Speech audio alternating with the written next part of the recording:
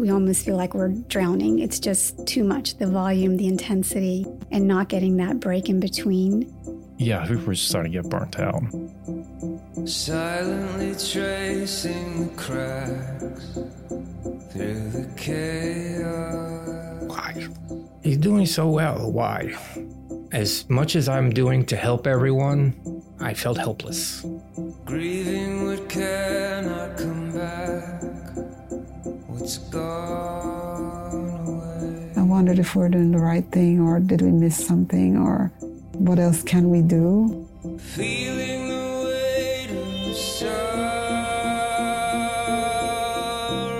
night. Become family, for God's sake. That's what makes it different. You can't find your way through the black, so you pray for light. It really brings up a lot of there's a brokenness in our system.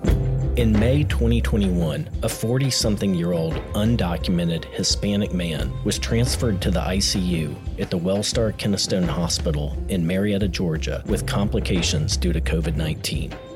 The COVID-19 pandemic has wreaked havoc on the U.S. healthcare system, causing shortages in everything from equipment, staffing, and even the time and care that's available to patients. It's become increasingly common to hear of burnout, frustration, and caregivers pushed far past their breaking point. Some of the best minds we've ever had practicing medicine because we have the best science, the best technology, and they're absolutely struggling with this. People are just simply exhausted. This is the story of a perfect storm. What happens when struggling, overstressed healthcare workers care for a man who embodies hope? The ICU is a busy place. It doesn't stop for anyone. And yet, this team found, deliberate ways to spend time with this patient. From the Mind of Medicine podcast, this is Parallel Pandemics. I'm clinical health psychologist, Dr. Ryan Brashears. You're listening to episode 1.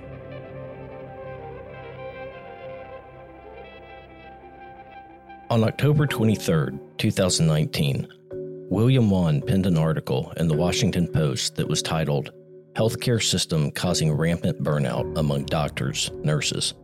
His opening line, "Imagine a healthcare system in which doctors and nurses are so exhausted and beaten down that many of them work like zombies."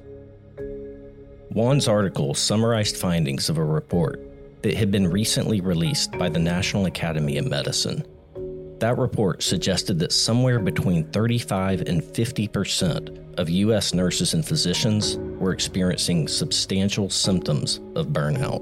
I think it was just something that has been accepted in the nursing field, especially in intensive care, as just the nature of the beast. Brian White is no stranger to workplace stress. After spending 7 years between the cardiovascular and trauma ICUs, he spent the past 6 as a cardiovascular perfusionist, where he operates the cardiopulmonary machines that artificially support a patient's circulatory and respiratory functions. It's a difficult job. In an ICU, there are obvious stressors. There are people who are critically ill. There are multiple medicines. There's often a ventilator. There are people that need constant care and manipulation to do well, to begin to recover. And I think that's just a standard of healthcare, especially before COVID. That was just the nature of the ICU.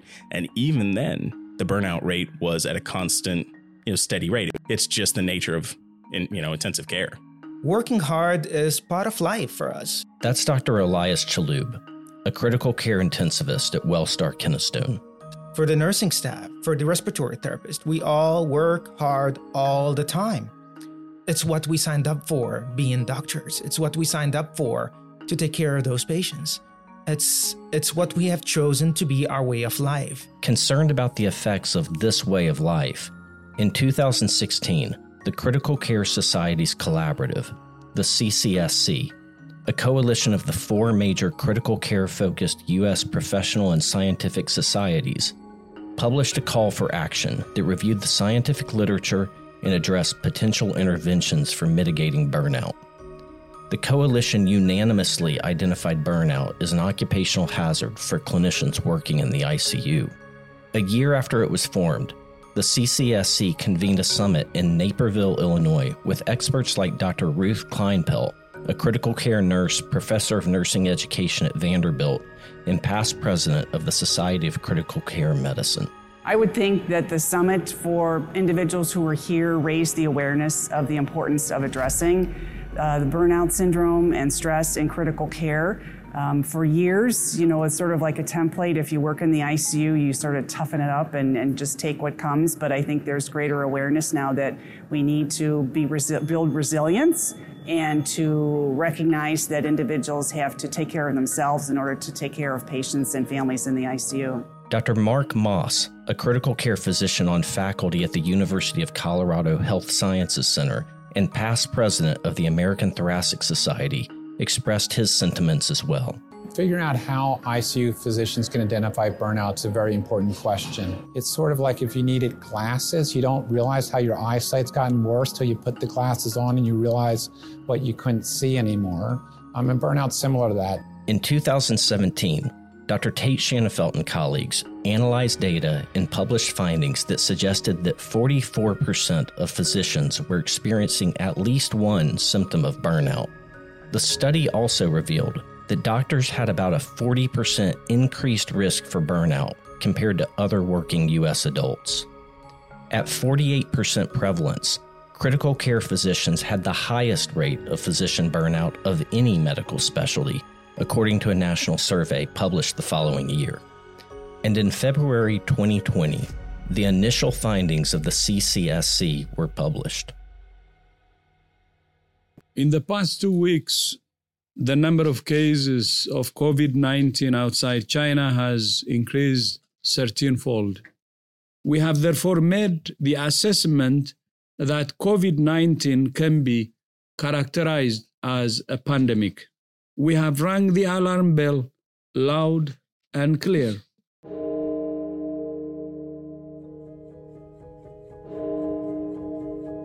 "100 days after William Wan's article ran in the Post, and a month after the CCSC published their recommendations regarding burnout, for only the 6th time in their history, the World Health Organization declared a public health emergency in response to COVID-19.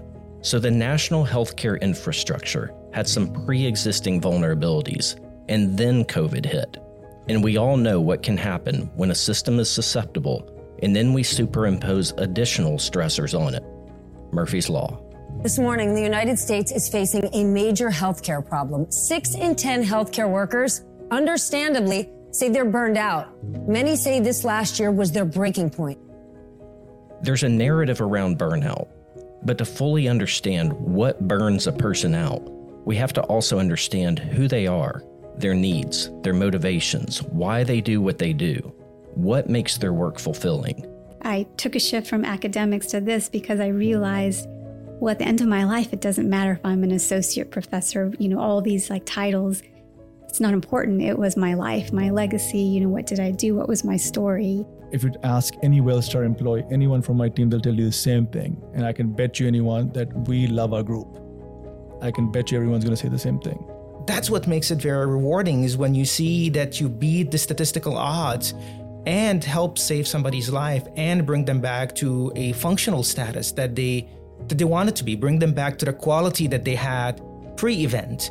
That's what makes it rewarding. That's what makes it different than anything else. I guess the common thread is to the ability to help somebody else. We all have to do something for a living to feed ourselves, right? And it's tremendous benefit if the fundamental mission of your job is to benefit somebody else. And I think that is a very powerful organizing principle to be inspired by and to be motivated by every day. I'm helping to preserve real life and not just existence. And I never go to bed wondering, did I do anything meaningful today? I always know I did something meaningful. Maintaining connection to meaning, purpose, and a sense of personal accomplishment is a sort of protective factor that can help to keep burnout at bay. But as a construct, burnout is more than that. It also expresses itself through emotional exhaustion and depersonalization, which sometimes is better understood as cynicism. And while brief, time-limited crises might temporarily disrupt functioning, extended periods of stress can have a more pervasive and harmful effect. We don't have to go too far back to understand the psychological impacts of a novel virus on healthcare workers. In 2003, SARS hit a cluster of Toronto-based hospitals, producing a wave of anxiety within the healthcare community. The problem for us in responding to SARS has centered on the fact that we know so little about it. What is it? What are its characteristics? How is it spreading? When are people infectious? How do we test for it? And how do we control and treat it? That was the Government of Ontario's Public Security Commissioner, Dr. James Young, providing testimony in an April 2003 U.S. Senate hearing on SARS, and his remarks sound strangely contemporary. Up to 35% of frontline healthcare clinicians experienced high levels of distress during that pandemic, and post-traumatic stress and burnout symptoms persisted up to 2 years after the first case. Just for comparison of scale, at the time of this recording, approximately 700 people have died in Canada from COVID-19 for every one that died due to SARS. So if SARS was able to expose vulnerabilities within the healthcare system, COVID-19 certainly was going to as well. It's a lot of death. This disease does not discriminate. It doesn't matter what age you are, what sex you are, what color, what nationality you are. It does not discriminate. We put so many people in body bags, I can't even remember the count. Now, when I talk about systems, there are many. There's the community that we live in. It's made up of people holding public offices, our schools, our religious establishments, etc. And then there's the organizational system within which we operate day to day, like where we work. And of course, there's the individual human system, our own experience of things. With COVID-19, I think it's fair to say that the virus and its effects have exposed and exacerbated the vulnerabilities in every system. Evolving over the course of several waves, things that were concerns like PPE or staffing shortages became crises. So we wouldn't really expect that clinician burnout would be any different. My name is Asif Saberi. I'm a pulmonary and critical care physician. We've seen a number of our respiratory therapists take other employment. Many people went back to school. We've lost nurses to other less demanding employment or less demanding jobs within the healthcare sphere, as well as outside of healthcare. There have also been well-publicized national and local accounts of physicians, nurses, and other healthcare workers who have died by suicide during the COVID-19 pandemic. There is a heartbreaking loss in the front lines of this fight. A well-known ER doctor here in New York who battled to save the lives of so many others. Her family now says she has taken her own life. Not knowing the details of what transpired in those settings, I don't want to naturally conclude that this is related, but one has to wonder, what kind of a role did this pandemic and the demands that it places on the individuals involved in the care of our patients, what role did that have in pushing these individuals to the brink? I do want to clarify that burnout and depression are correlated, but they're also distinct phenomenon. Burnout doesn't cause suicide. It's a syndrome incurred by occupational stress, whereas depression is a psychiatric illness.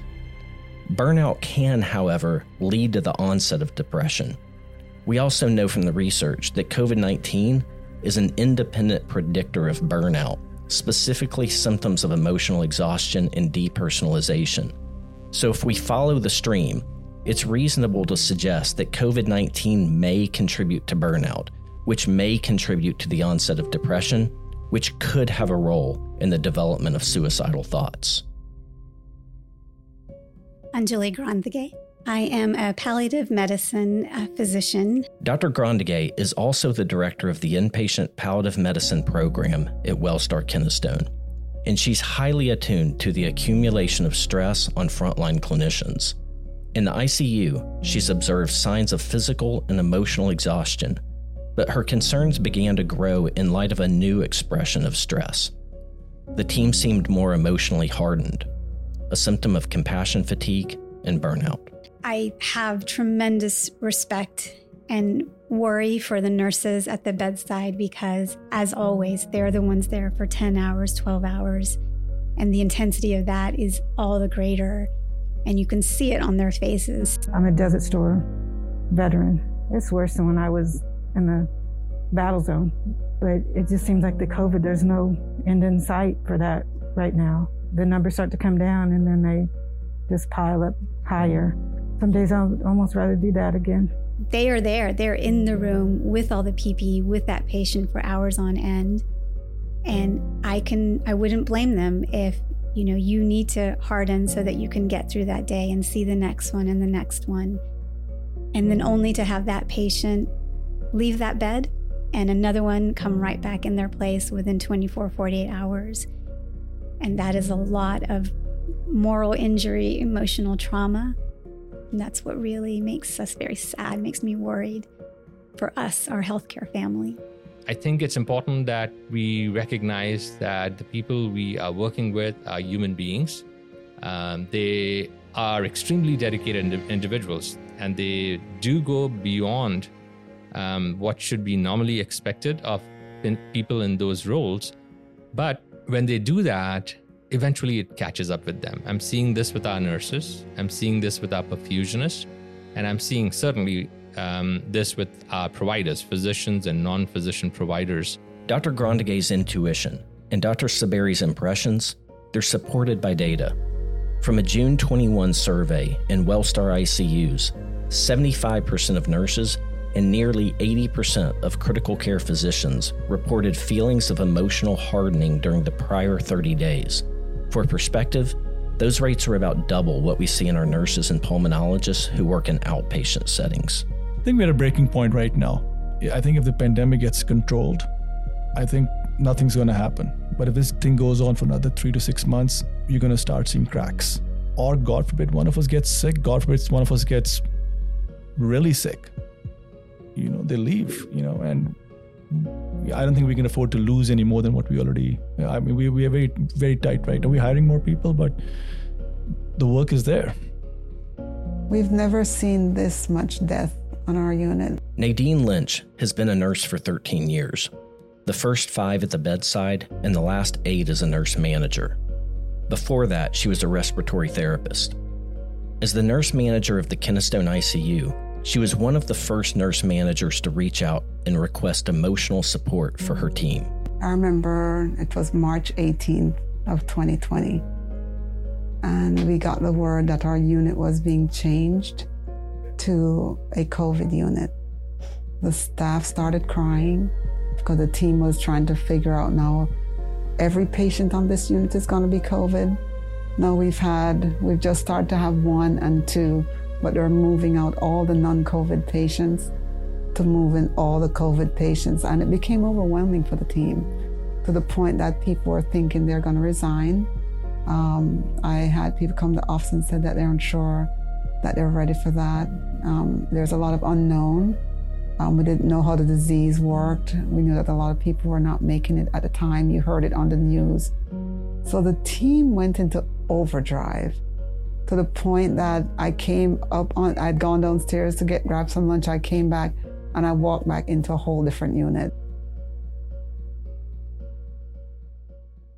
For Nadine, the ICU had changed almost overnight. Before COVID-19, according to the Society of Critical Care Medicine, approximately 20 to 40% of patients admitted to the ICU required mechanical ventilation. Within the first few months of the pandemic, an international study suggested that up to 88% of COVID-positive ICU patients required ventilator support. This means that throughout COVID, the percentage of patients who are able to communicate verbally has declined significantly. More patients are agitated, which means that more need sedation, and their families have often not been present in the rooms due to visitation policies.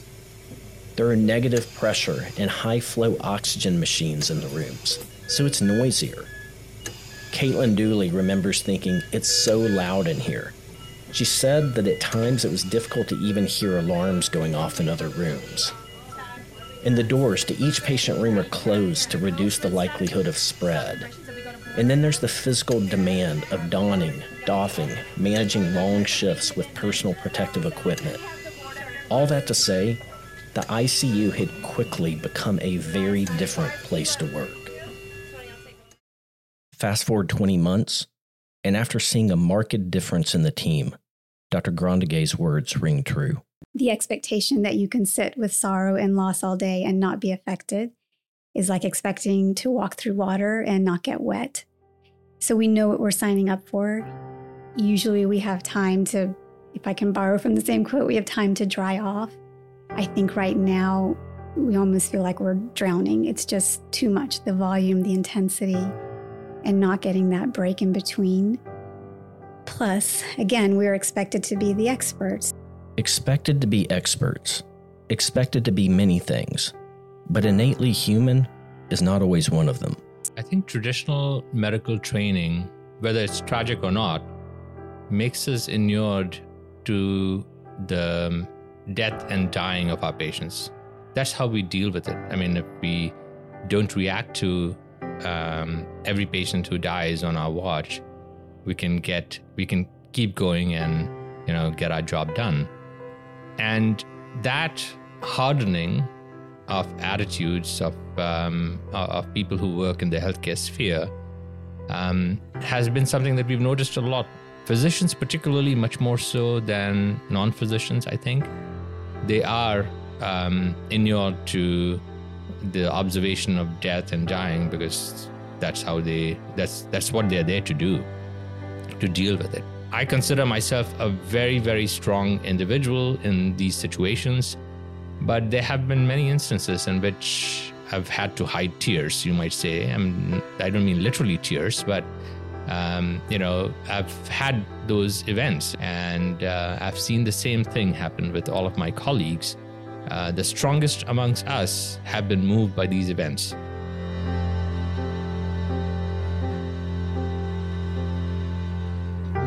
When we're exposed to death or repeated trauma, it's common and self-protective to build walls. But sometimes even our best defenses fail. Sometimes we have an experience with something or a somebody that penetrates the most robust walls we've constructed. And in those moments, we might struggle to contain the emotions that we've partitioned off.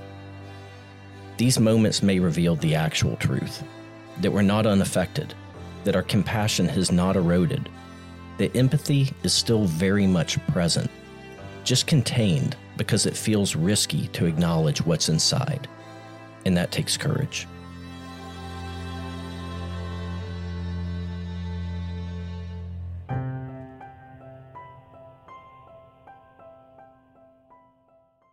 I think we're going to call him Carlos, right? Carlos. The story of Carlos is one that defies simple narrative. It's complicated, multifaceted, and inescapably personal. And it had profound impact on the Kennestone ICU team. While his actual name and other potentially identifiable information had been changed to protect his identity, we can say that when he was admitted to Kennestone, he was in his early 40s. He was an undocumented person from Mexico, Spanish-speaking, knew very little English. He worked in construction. He had one known relative with whom he lived, but no other family in the U.S. He maintained contact with his siblings in Mexico, but he hadn't seen them in over a decade. To our knowledge, he was unmarried and he didn't have kids of his own. Other than the fact that he'd been a smoker, he had no known pre-existing health conditions. Seemed like just the regular kind of Joe, struggling, working his way through life, trying to get through it. In mid-May 2021, Carlos was admitted to a local hospital with respiratory failure due to COVID-19. When he was initially hospitalized, he'd already been sick for at least 2 weeks. He was hypoxic. His oxygen saturation was around 80%.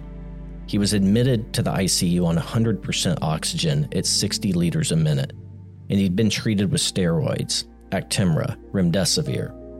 He'd been progressing well, but then he took a turn for the worse.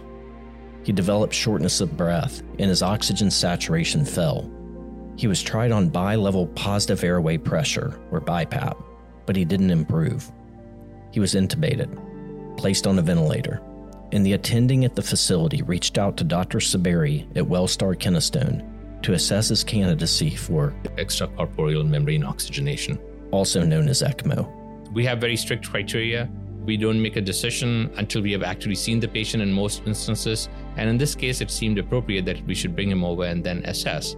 Carlos was accepted for transfer to Wellstar Kennestone. Dr. Saberi reached out to Carlos's family and, through an interpreter, described the treatment. The best way to understand ECMO is to draw the analogy to dialysis. Blood can be taken out of the body. It can be run through a device that provides oxygen to the blood and takes out carbon dioxide from it. And that blood can be returned to the body. And depending upon what kind of a problem that you are treating, you could be treating severe respiratory failure, or you could be treating severe cardiovascular failure using the same technology. This technology is also used during cardiac surgery and is commonly known as cardiopulmonary bypass. So that is the place from which the term bypass comes from. Dr. Saberi was able to secure consent. He had been placed on a ventilator before he was transferred. And so when he arrived, obviously he was not in a position to talk to us. And he was bad enough that we emergently had to activate our team and put him on ECMO. Our goal with the ECMO program has been to mitigate the amount of support from the ventilator, which does cause some injury to the lungs. In fact, significant injury to the lungs, because when you are that sick, you require higher settings on the ventilator, to put it in the easiest way to understand this. And that can lead to lung injury and ultimately to bad outcomes. So putting them on ECMO, it blocks that from happening. So the next day, we were able to get him off the ventilator with the ECMO machine supporting his respiration, doing very well. For a medical team that had spent the past 18 months soldiering through, fighting a novel virus and a parallel fight against fatigue and burnout, here they began caring for somebody who changed the environment altogether. Someone who allowed them to engage, to talk, and most daring of all, to hope. Because in an ICU overflowing with critically ill, non-responsive intubated patients, Carlos was wide awake. Into the land of the living, black bleeds orange into blue. I am coming to life. Light is breaking through.